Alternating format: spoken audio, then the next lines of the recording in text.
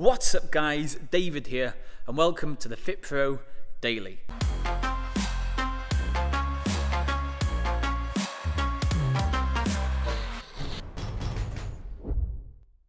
So today we have got a massive interview for you, okay? It's an interview from one of my longest Fit Pro friends where he literally talks step by step how he went from running an outdoor boot camp to now working with over 1,500 clients in 2 or 3 gyms and in Sheffield.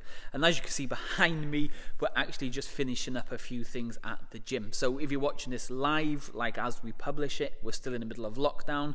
So while we're in the middle of lockdown, we're just doing a few things. So we kind of painted this wall black, we're adding kind of like a wood feature wall there, so we're just kind of updating a few things. When we're allowed to reopen again, our clients are allowed to come in, they kind of see a bit of a difference. They kind of see that the place has been updated, so they know the money they've been paying to keep us going has been used to good stuff. Anyway, enough of me talking, okay? This is a massive interview and I know you're going to love it because it's more than just what do we have on our program or how much should I charge. Okay, Shane properly goes into business tactics, business knowledge, things that you probably don't even consider thinking about right now. It's things that you need to be working on to make sure not only you survive, you thrive with your fitness business. Anyway, like I said, enough of me talking, let's dive straight into the interview.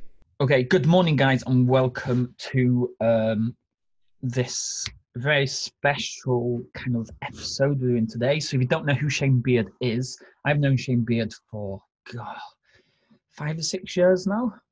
Too long. Yeah.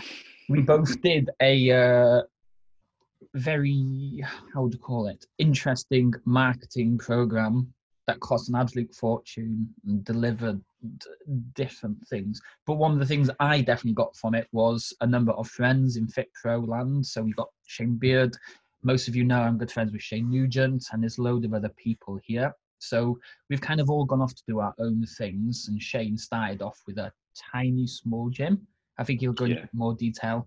And now he owns the big corporate gyms, or the big box gyms in and around Sheffield.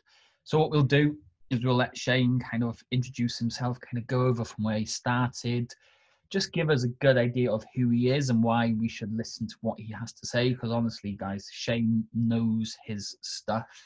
Anything that comes to chasing leads, to making sure people stay for as long as possible, Shane knows this stuff. I'm not sure where he gets all this knowledge from, but that's something I just listen to Shane talk all the time. So Shane, over to you, mate. Tell us more about you. Morning, mate. I think you've created a pedestal there that I'm going to fall off very quickly. So I've been in the industry since I was 16. Started off working in a small sort of personal training studio and kind of worked my way up to having my own facility when I was 23, I think it was. Well, I actually started off with boot camps. I started off with a boot camp, and what I realised is it quickly got saturated. So we got kind of pushed towards having his own facility, which would be fit. That's gone from strength to strength over the last sort of 8 years.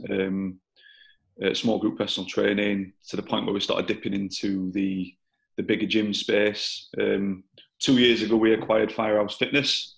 We had one site in Leeds at that time, and one site in Sheffield, which was a smaller site like B-FITUK, and the change that brought with it was oh God, once you're going from managing 5 staff to 50 staff, it's a completely different kettle of fish. So we grew quite quickly and quite rapidly, but there's been some really harsh learning curves with that as well. We actually shut Leeds down after 12 months of acquiring it. It was just ridiculous. It was an old Virgin site, 14,000 square foot, just the overheads, the capacity, it was just, even pure, well, Virgin couldn't make it work. So that gives you an idea of what the sort of finances we were having to pump into it. And we just got to a point where we're like, right, do you know what? We're just going to concentrate on Sheffield. So we've just opened a 12,000 square foot site, which is the old Firehouse one, which we've moved. And I'm currently just going through legals for B-FITUK, which is an 8,500 square foot site. We'll be moving into a 12,000 square foot site on a retail park, sharing the space with Costa Coffee and Aldi. That'll be the middle of next year. Obviously, things have slowed up a little bit with COVID. So I'm very lucky that we've got a very good team. You know, Ops Director Caroline literally couldn't do anything without her.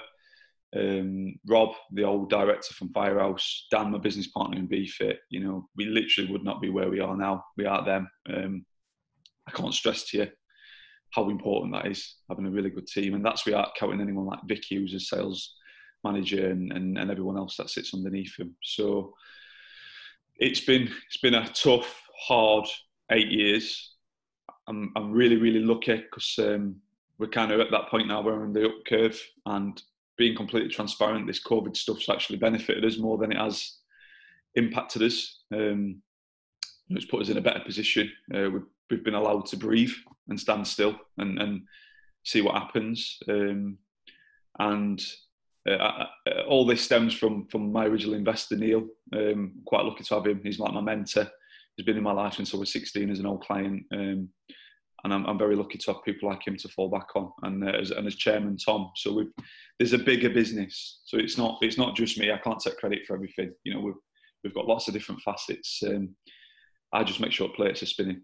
You know, everyone else is responsible for their own bit. So yeah, it's been interesting. So I could literally, well, I'd like to think I could give people input from day one. So if they're just starting out being personal trainers, and what problems they're going to hit, and issues that I can see that are currently sort of perspiring in the industry. To if you're looking for someone to get your own site, to scale it, you know, we're currently at probably about 1,500 members across the sites. That we're growing rapidly, as David knows, because David runs his ads for us. The conversion rates that we get and the speed that we grow is just not normal for fitness anyway. But we've got some really strict systems, and we keep everyone accountable. Other than that, again, it's team and culture. So obviously, if anyone's got any questions about anything like that, obviously speak to me. Or pop questions up, David, and just let me know. So yeah, the people watching the portal now, at the end, we'll let you ask all your questions, okay? So I'll let you come on live, or you just post the comments in the comments below. I can see Nick Wardle. You remember Nick Wardle here? He's saying I do remember Nick, yeah. He's in, Nick's in, where is he? Loughborough. Loughborough, that's it, yeah. Just opened his body transformation centre, weren't it? I think it were. Yeah. Hi, Nick. Hope you're all right, mate. There's quite a few people watching as well. So as you've been talking, I've obviously written down a load of different things. I'm not really sure where to start because you kind of went from one thing to other. So I think I'll just go through them as I was writing these down. So staff, like me, I've got about 7 staff. Most people watching this might have 2 or 3 staff. Is there much of a difference between having 2 or 3 staff to 8 staff to having, I don't even know how many staff you have. You got like 20 odd or something, have you? We're at 32, so it's 32 hours at the minute. We did have 50, obviously, before we removed leads from the scenario. You've got there's 2 versions here. So obviously there's a legal standpoint. So up to, I think it's 5 staff, you know, how you work changes. So I'm not going to dip into HR because it just bore people, but you need to take some legal advice once you start getting past 5 employed staff, because things change a little bit.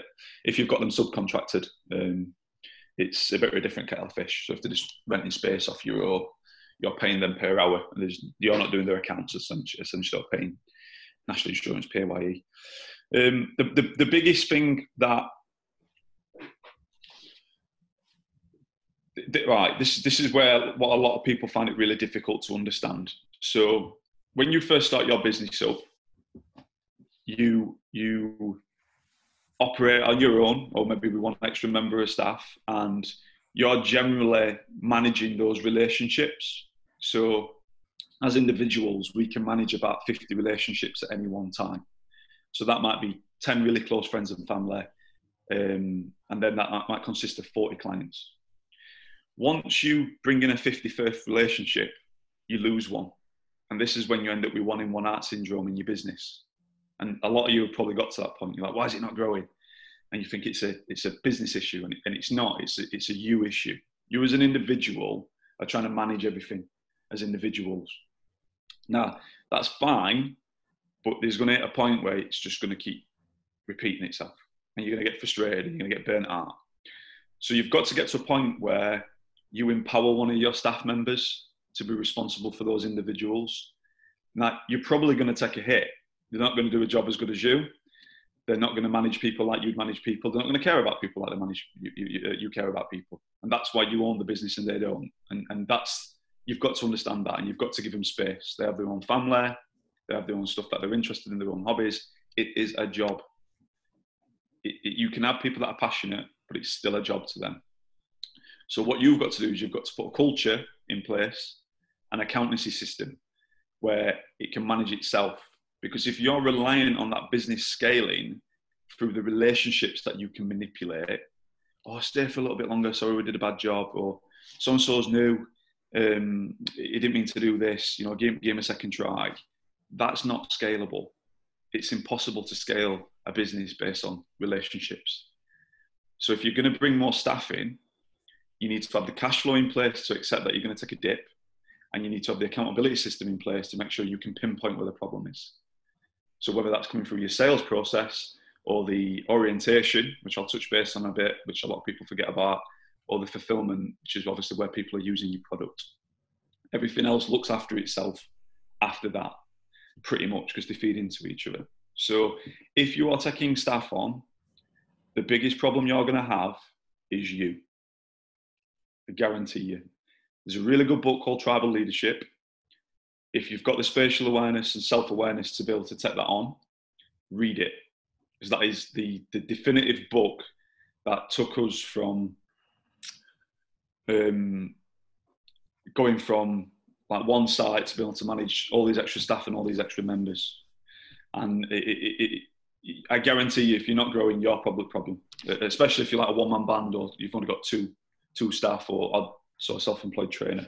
You might not want to grow, by the way, as well. Some people are happy to stay where they are. There's no margin on success. You know, looking back on what I know now, you know, you're sitting on like one or two members of staff, and you're thinking you're stressed, and you're really not, until you're covering bigger overheads and stuff like that. But it just depends what you want as an individual. But definitely the issues you're going to have with staff are going to be you, because they're never going to live up to you. So you've got to make sure you're putting processes in place where they're developing, and you've got to accept that people might leave.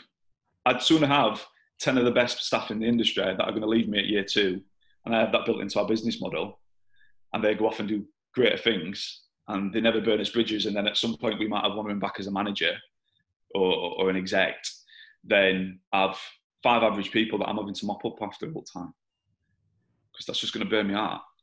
So they're the cultural issues I see people having problems with staff.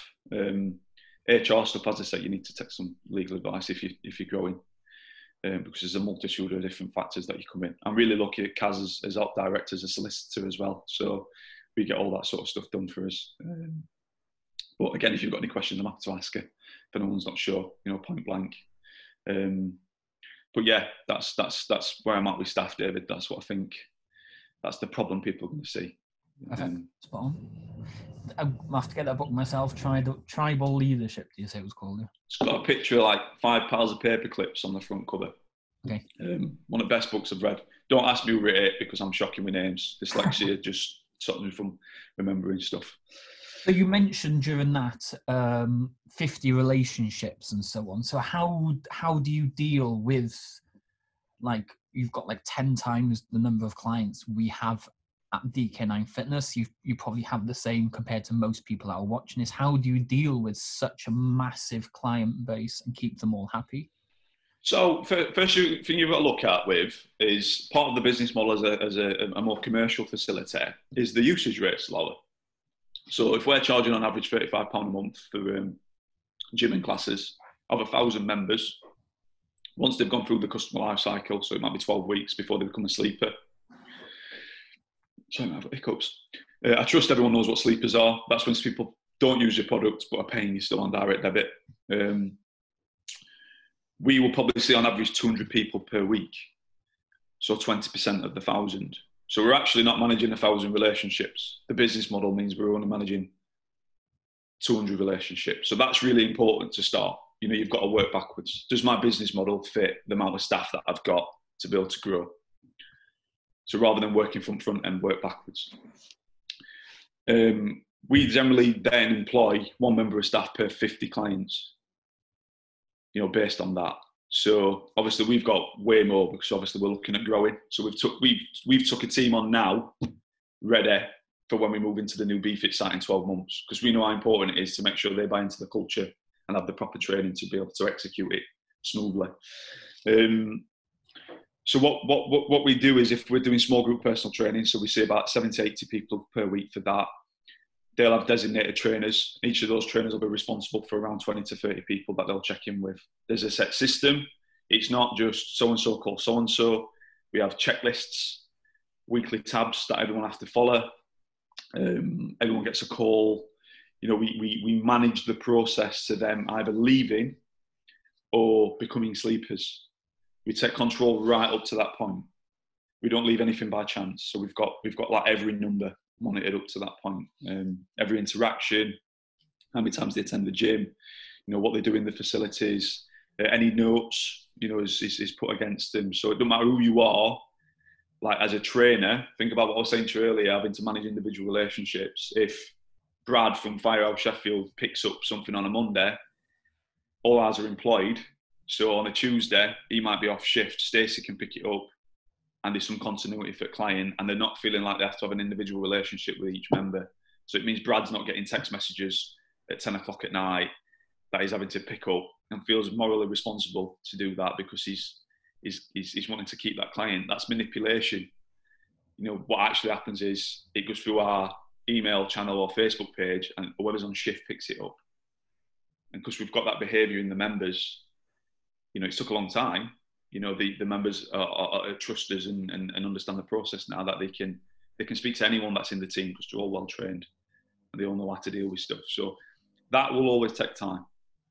That will always take time to build up. You know, it's a glorified FAQ for your own business if you think about it.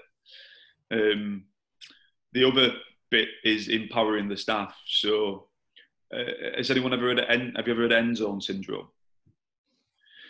So end zone syndrome can either go from a client to like management position. So you'll have seen it all along. You know, you go into a restaurant, can I speak to a manager? Instead of letting the waiter deal with the issue. They want to miss you out straight away. Now, that's really common in a business. So we could have a fitness member of staff that misses out the fitness manager and goes straight to the gym manager when there's an issue that the fitness manager should be dealing with. Yep. So what you've got to do there is the manager at the top, to prevent this, is to say, are you going to speak to the fitness manager about this? Or am I going to have to speak to the fitness manager about this? And it's about gluing relationships together. So keeping people in triangles rather than having one-to-one relationships. And this book will explain that to you. It's so important. So we have 0 meetings at the gym unless 2 people are present. So we'll have 1 individual plus 2. It's always 3 in a meeting, never 2. Why that works is it keeps accountability. So if there's a reference point that needs talking about, we know what so-and-so has said. And it also stops people from being left out of the loop in the background. And that's same with clients. If we see clients, we generally see clients in 2s. Obviously, if it's personal training one-to-one, fair enough, it's slightly different. But you're talking about health issues there and data protection, not culture of the business. So it really, David, it's having systems in place all the time. Yeah. That people are diligently filling out, no matter what, that are checked every week, and they're making sure that the culture of the business, from the client up to the directorship, glues people together. This, mate, is what 100% is missing from probably every single person that's watching this now or listening to this in the future, is actually having those tick lists. So like we tomorrow launching with the staff, they are getting set clients to chase every single week. When they chase them and they get their message, there's going to be a certain topic that the staff meeting will have to be put into these messages. So clients like you say, you're being chased at the right time about the right things, to making sure they're all being dealt with in the right way. It's just so important. You have an opportunity to take control of the process. So if you sit on that and then go, oh God, we've lost another member this month. Well, what did you do to keep them? What do you mean? Well, when last time you speak to them? Oh, well, they come to class on Tuesday, but they didn't turn up Friday. Well, did anyone call them to make sure they're all right? You see what I mean? It's you've got to control every aspect of it, you know. So if you do that, you can predict a customer life cycle. You bolt on your sort of marketing in the front end, and you bolt in your retention in the middle, and the referral rate on the back end. You know, you've got a business there. You can go, actually, yeah, this is going to work. What you also realise is, which is what quickly caught up on us, is how we were managing stuff before is not scalable. And you can see it in the number format.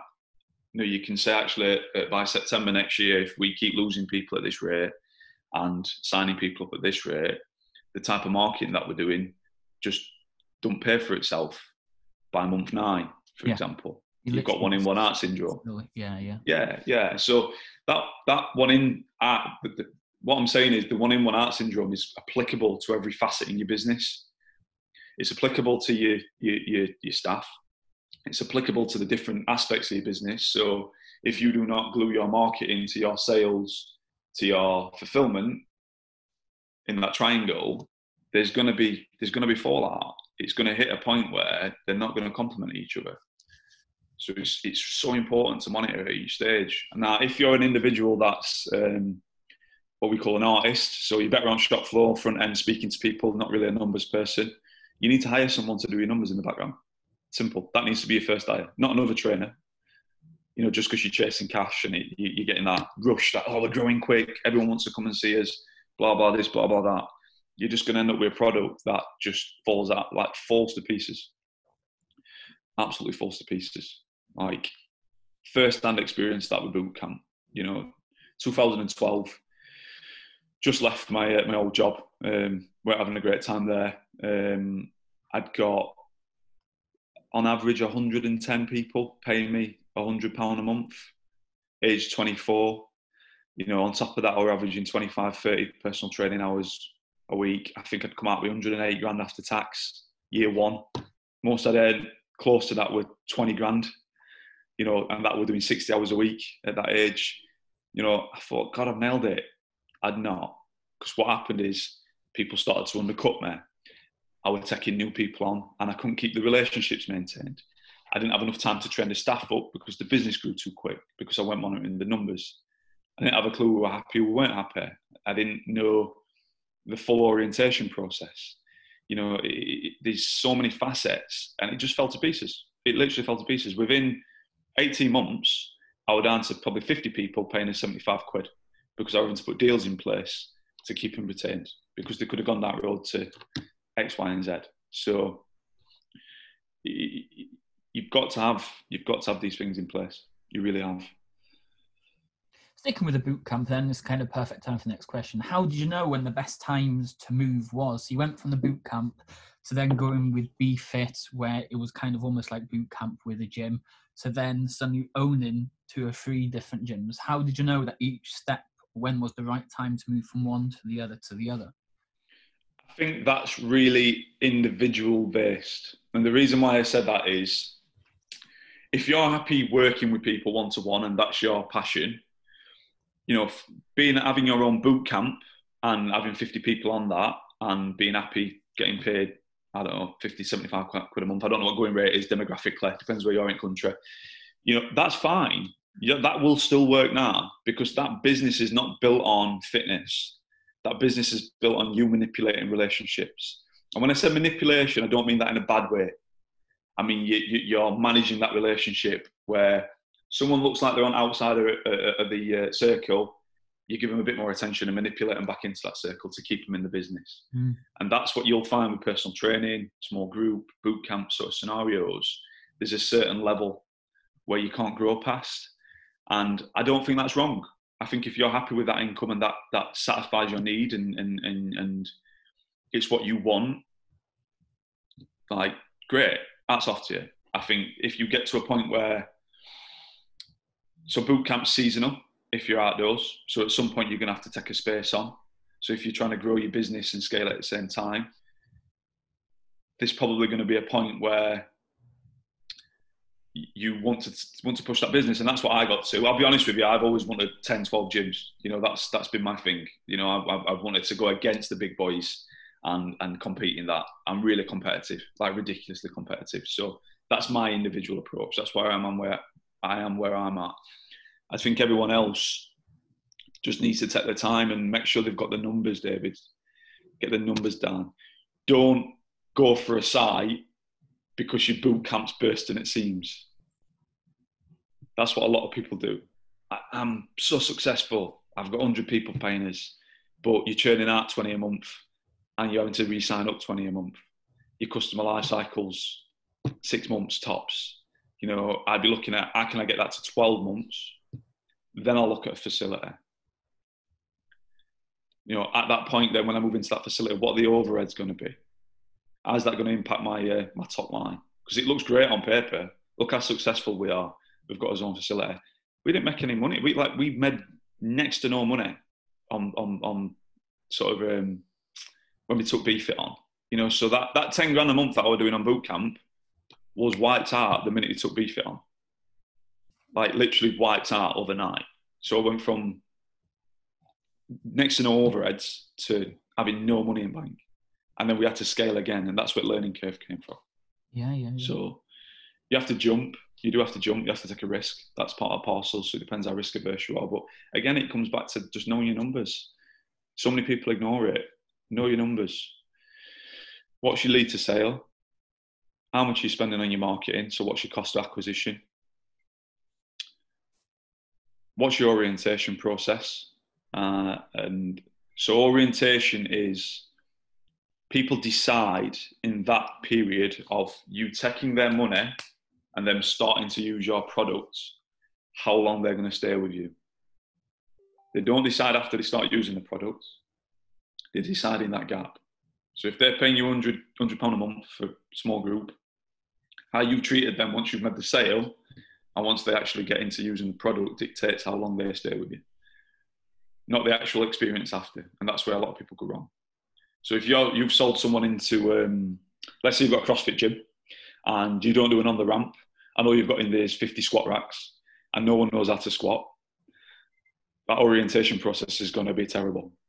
You need to make sure people are capable of using your products, because if you don't, you're just going to spit them out in front end. They're not even going to get to back end. Yeah. So that is the key. It's actually nothing after that.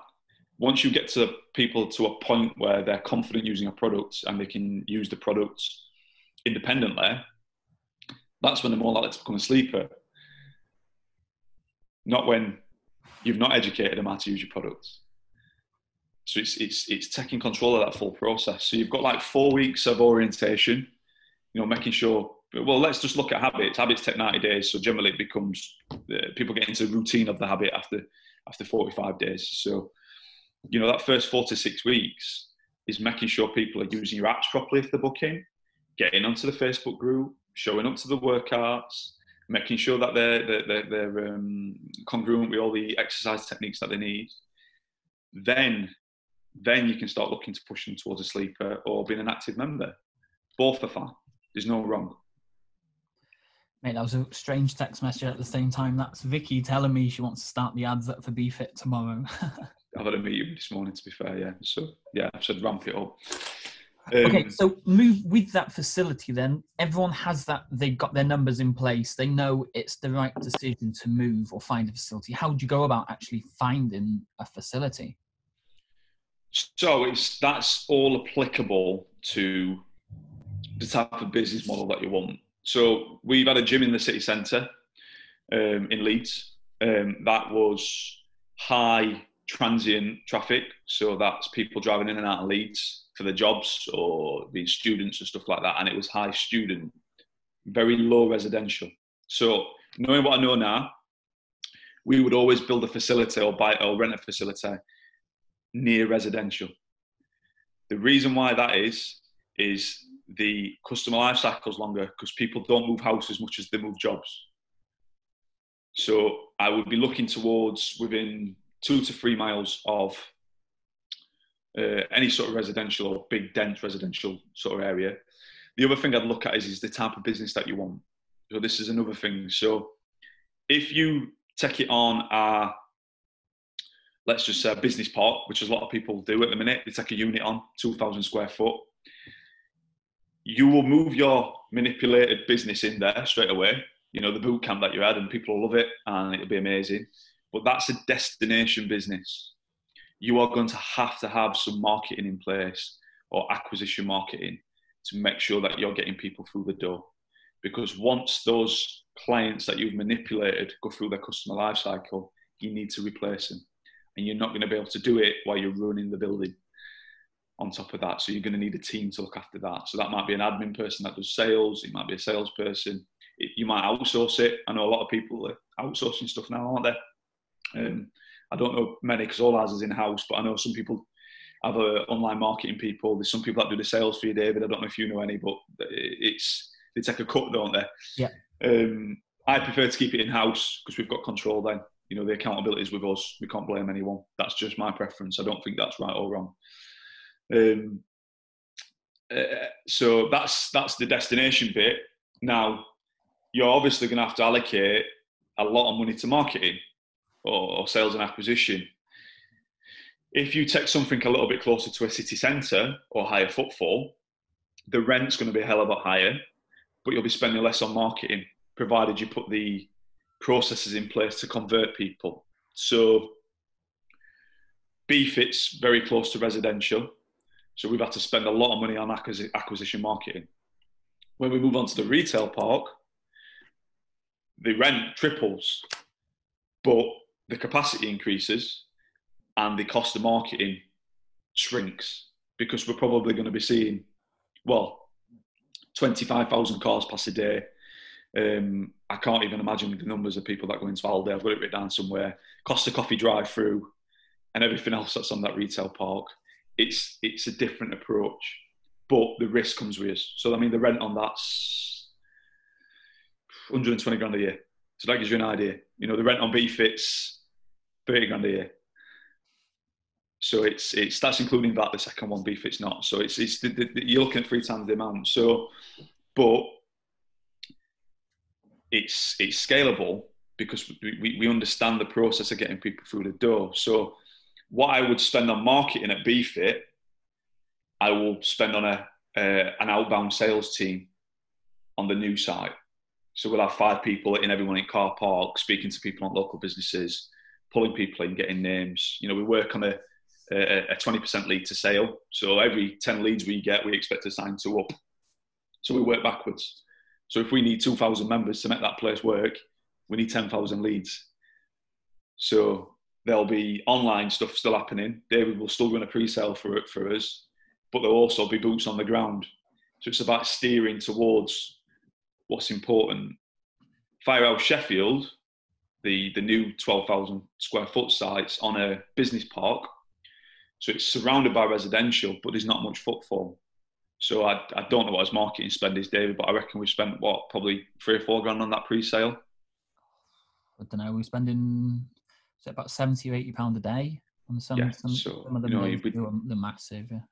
Yeah, so we've had to spend a hell of a lot more on pre-sale and just have the sales team in the gym ready to call, drag people in, and make sure they hit the sort of 72-hour window to get people in, bums on seats. So what I'm trying to say to you is there's no right way. You just you've got to get the information depending on what you want.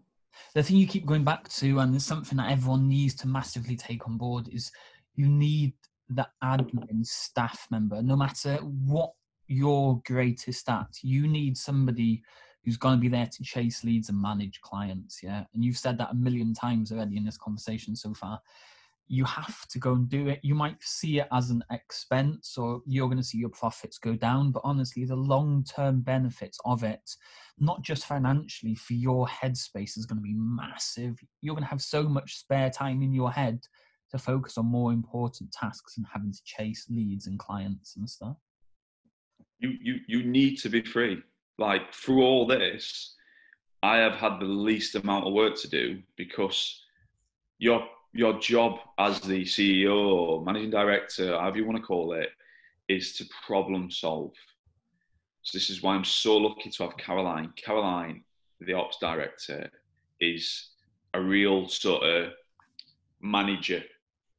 So she keeps stuff consistent.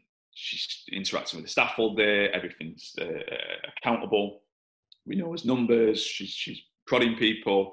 Everything's systemized and filed neatly. You need that. You need that as a person in your business. Job. Say again, mate. I offer a job, pay her more than you. Well, good luck. Don't take her. Don't take her. Let's keep with that aspect then. How did you feel about letting go of so much control of certain things? Obviously, when you started, you were the trainer, you were the admin, you were the lead generator, you were everything. How do you feel? How was it relinquishing control of certain aspects to other people who are not as good or can do things to your level? It is fundamentally horrible. And when you generally, most people start their own business because they've got control issues. You want to be responsible for yourself, and you want to control your own destiny. Blah blah blah blah blah. That's the reality. Most business owners have control issues, and when you get to a point where you realise that you're the problem, and that no one's ever going to do it to your level, you're setting them up to fail by judging them by your standards, and that's the issue. You should not be taking a staff member on if you've not got their best interest in development. If you're taking them on purely to grow your business, which I think you think, well, that makes sense, that's why I'm paying them.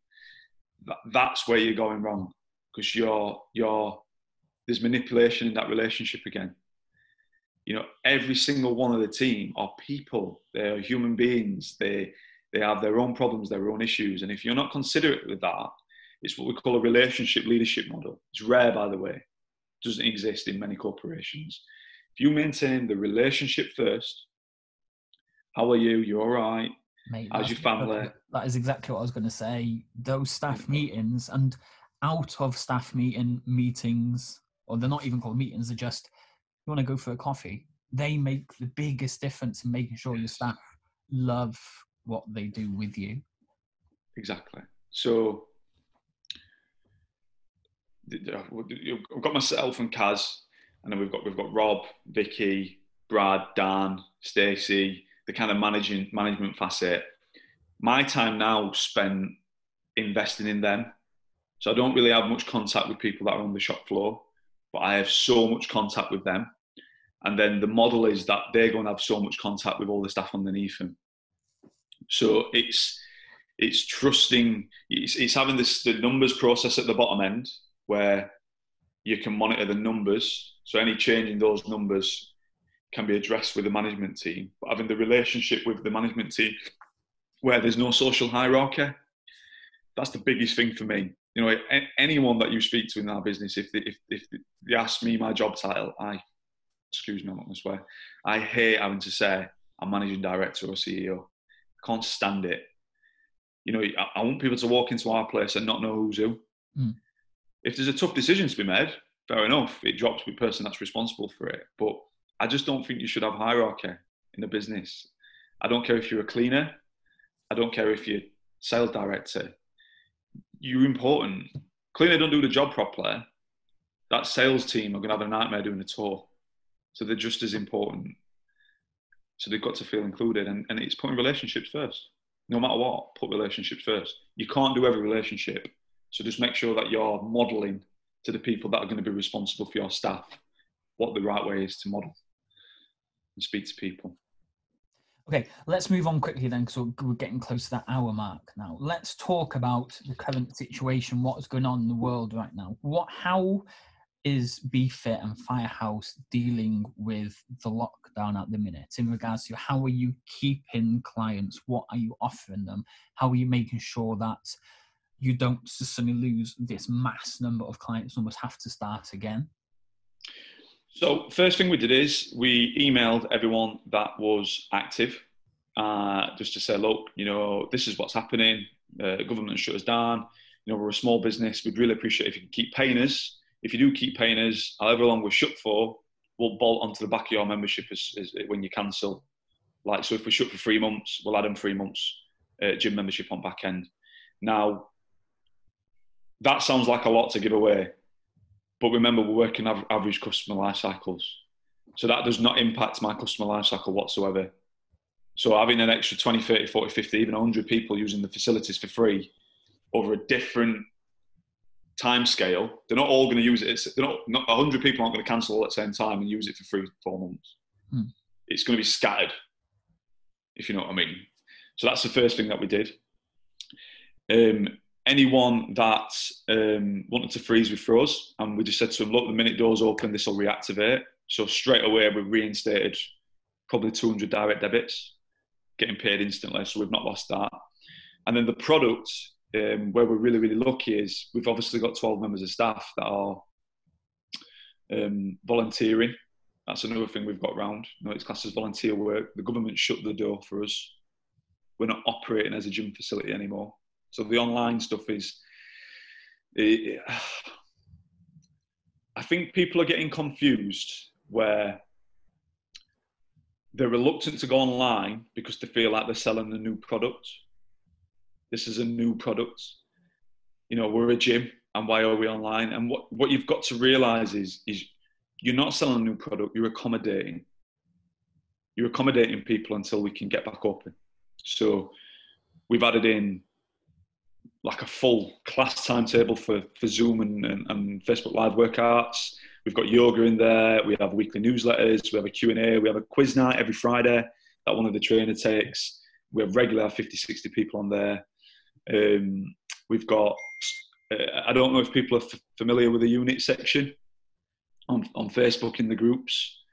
So we've got modules built in. So every workout that we've done live gets put into there. If you're a beginner, we've took control of that orientation process. So these check-ins. So we're actually starting to sell the product now as a product. So we've got that process in place. The small group PT people that we've got. So we've still got 50 people paying us more than £100 a month to be a Zoom PT. We've not dropped any prices. That's the first thing I need people to understand. Do not drop your prices just because you've gone online. It's mental. The people that have been directly impacted by COVID or been made poorly by COVID or lost a job by COVID, you can't do all about them. But there's an abundance of people that are still getting paid, that have so much spare income because they're not going out, they're not eating and drinking, they're not going to cinema. So there's this period in time, people are more likely to take a top-up PT off you because they've got spare income. What I'm seeing is everyone doing deals because they're scared about market share. And in actual fact, the market share is not shrank. We're just accommodating people. And that's where they're going wrong. So you've got to accommodate. So any people on this or watching this or watch it back, think that they need to do a deal, you're mental. Actual fact, you need to be upselling at this period in time. Do you want a second PT? You've not gone out this month and spent £400 on meals. Why don't you have a PT a week with me? You know what I mean? Why don't we keep you mobile? Maintain what you've got rather than losing it, coming out of lockdown, being a stone heavier. There's oh God, I could go on all day, David, about different facets and stuff like that of where people should be making money. About 2 weeks ago was launched the do you want to top up? Do you want the extra PT session a week, 30-minute online Zoom session? We'll be sitting here coaching you through it. You let us know the equipment just to give them the extra stuff. And not only are they getting extra stuff, it's also we're just bumping up that income that we're taking in from each client. So the client value, monthly value is going back up again. Every time. And the beauty of that is you're putting goodwill into the business straight away. People are like, oh God, remember when they really tried their best through all this. And then you've got a possible not referral. That's what I'm looking for. You're building up a bank of leads that you can convert into gym members potentially after that anyway. You know what I mean? And This is not a change in consumer behaviour. This is what people need to understand. Yeah, people are buying more off Amazon because shops are shut. I don't doubt that Amazon's profits are going to go through the roof at this minute in time, but it's not been a long enough sustained period to justify that people are going to stop going to Wilkinson's to buy the mop buckets. You know what I mean? That's what people don't understand. You know, we're going to go back to shops. People are going to go back to gyms. There's definitely a hybrid product there. And I mean, I've spoke about this before, especially with you, David, and various other people. I think what it showed us is there is a hybrid product where people might do a home workout and come to the gym twice a week. Yeah. You know what I mean? Or a downsell. You know, I'm moving to Lincoln, so I'm going to join a Pure Gym at $15.99 and pay you $19.99 for all my workouts and a couple of lives a week because I enjoy being part of the community. There's definitely something there, but you're not going to change how the fitness industry runs over everything shutting down for 4 or 5 months. It's crazy because a lot of people I've been seeing are saying they're enjoying online so much. They might stick with staying online, but for us as gym owners, when we reopen, it might be January rush for the next year or so consistently because there's going to be so many people struggling to keep anything going that you should be there like a mop, literally ready to take all these businesses that are closed and take all their clients. What you've ended up with at the minute is there's multiple facets, right? So the reason why you've got such a rush of people trying to go online at this minute in time is because they've probably not been running their business properly. And what I mean by that is not paying their tax, so they can't claim on the self-employed scheme, so they're comfortable. Manipulating the system again. They've not had the systems in place to be able to monitor these things, or they're reluctant to go online because they're too pig-headed because they're having to regress. So in the nicest way, if like you were a facility owner, you've now got to compete with the 5 personal trainers down the road that were just doing online training. And it's like a pig-headedness to say, well, we're better than them. Why should I have to regress? And that's what's mucking people up. Like you're playing hierarchy again, and you don't need to. You just need to accommodate what you've got. Don't scale. Hold. Yeah. Hold. Accommodate. Now we're at a point now where I think we've just. I need to get numbers off Vicky, but I think we've started selling the products, and I think it's starting to convert at like 15-20%, David, isn't it? From what I can gather. I think, something like that. If not a little bit more. I need to check. I need to have a look. But the deal you're offering is just unreal, so it's obviously going to convert pretty high anyway. But so that we can offer deals because we understand the process. I think what we've done is we started to sell people into an online product that we can then convert into gym members after. So we're not moving away from those original core products where essentially just putting a lead gen pool in place where these people are accommodated beforehand, and it's keeping our income topped up. I think we were at 825. We were open 6 weeks, I think it was, in Sheffield site. I think we needed 900 people to break even. We were 6 weeks in front of numbers after being 6 weeks late opening. So we were essentially 12 weeks in front based on leads that you were pushing through and the conversion rates. We've still got 760 direct debits live of the 825, and we're 12 weeks into lockdown now, and it's growing. So what Vicky's doing at the minute is we're growing it at that side, so sort of selling the product, and then the team's coming in at the other side working on retention. So anyone that's cancelled the direct debit, anyone that's in arrears, we are on that phone that day, real time, reinstating them, and we're just protecting what we've got. If you've got the cash flow and you've run your business properly, I'm not trying to undermine anyone, but if you've been putting cash under the sofa and not monitoring your numbers properly, you're going to find it really difficult at this minute in time. You're probably getting to that point where you think, I'll go and take a job. And you've got to understand that if you're going to build a sustainable business, you can't beat the system. You've got to adhere by it. You're going to have to start paying VAT at some point. That needs to be built into your business model from day one. not at the day you need to start paying back. You know, you are going to have to take staff on. There's going to be PAYE. There's going to be insurance. You're going to have to. We pay Mentor, which is something really good by NatWest, by the way. It's about £150 a month. They do all our health and safety and HR checks for us. You're allocated someone that looks after it for a year, an HR solicitor. You know, all these things that you've been like, I'll be all right, I'll put it in my back pocket. Instead of paying yourself a set salary, let's just take 24, 30 grand a year out and bank. Everything above that, I'll leave in case there's a rainy day, in case COVID happens, or, you know what I mean?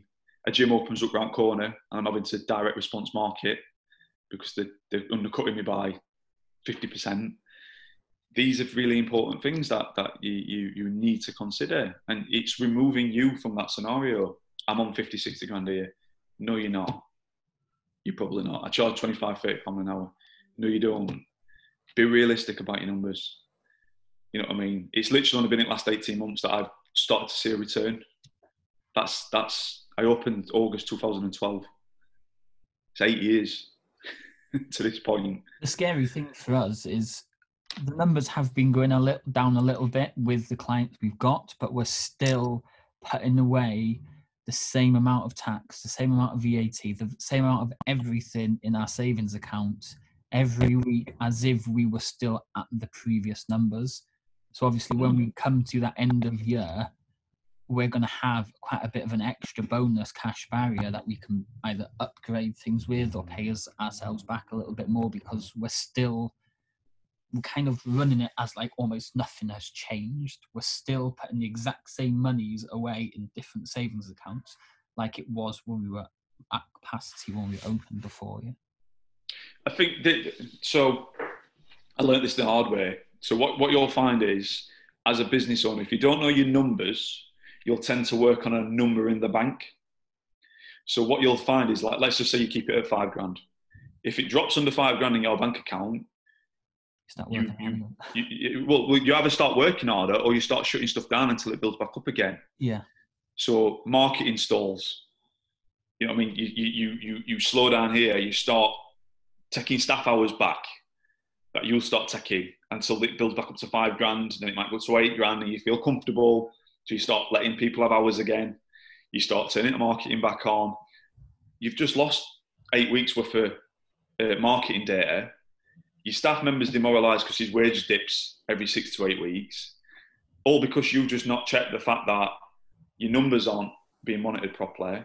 And if you'd have just kept going like you were going, that 5 grand that dipped, we're going to jump back up to 8 grand anyway in 4 or 5 weeks' time. You know, that is applicable on so many levels of businesses. You know, there's businesses that turn over £1 million a year. As soon as they hit 100 grand in bank, everything shuts down. Staff start getting laid off. And it's this repeat cycle because they just don't monitor the numbers. Don't think that, like, things change because there's more zeros on the end. It doesn't. It really doesn't. Fundamentally, culture's king. Numbers are king in a business. No matter what turnover is, no matter what profit margins are. Perfect. Cheers, Shane. Let's jump into the portal. Let's see what questions people have. The people that watched or listening on the podcast or something, obviously now is when the portal gets the chance to answer their questions. So thanks for watching. Okay, so that was the interview, and wow, it was a long interview and it was full of knowledge. Even I was there. You could see me scribbling notes, taking down stuff, okay? Because Shane is like a super knowledgeable guy when it comes to running your business. And just the numbers he was saying, okay, all those clients he works with on a daily basis, all his staff, all the systems, or literally everything he has in place. These are things that we all need to be working on and make sure our business is almost like future-proof. No matter what happens, we can adapt, we can pivot, we can make sure that we're always going to survive. Anyway, I'm going to leave it there for today. I'll speak to you all tomorrow. Cheers. Thanks for watching. Now come join us inside our free Facebook group, where on a daily basis we share tons of content to help you generate leads for your fitness business.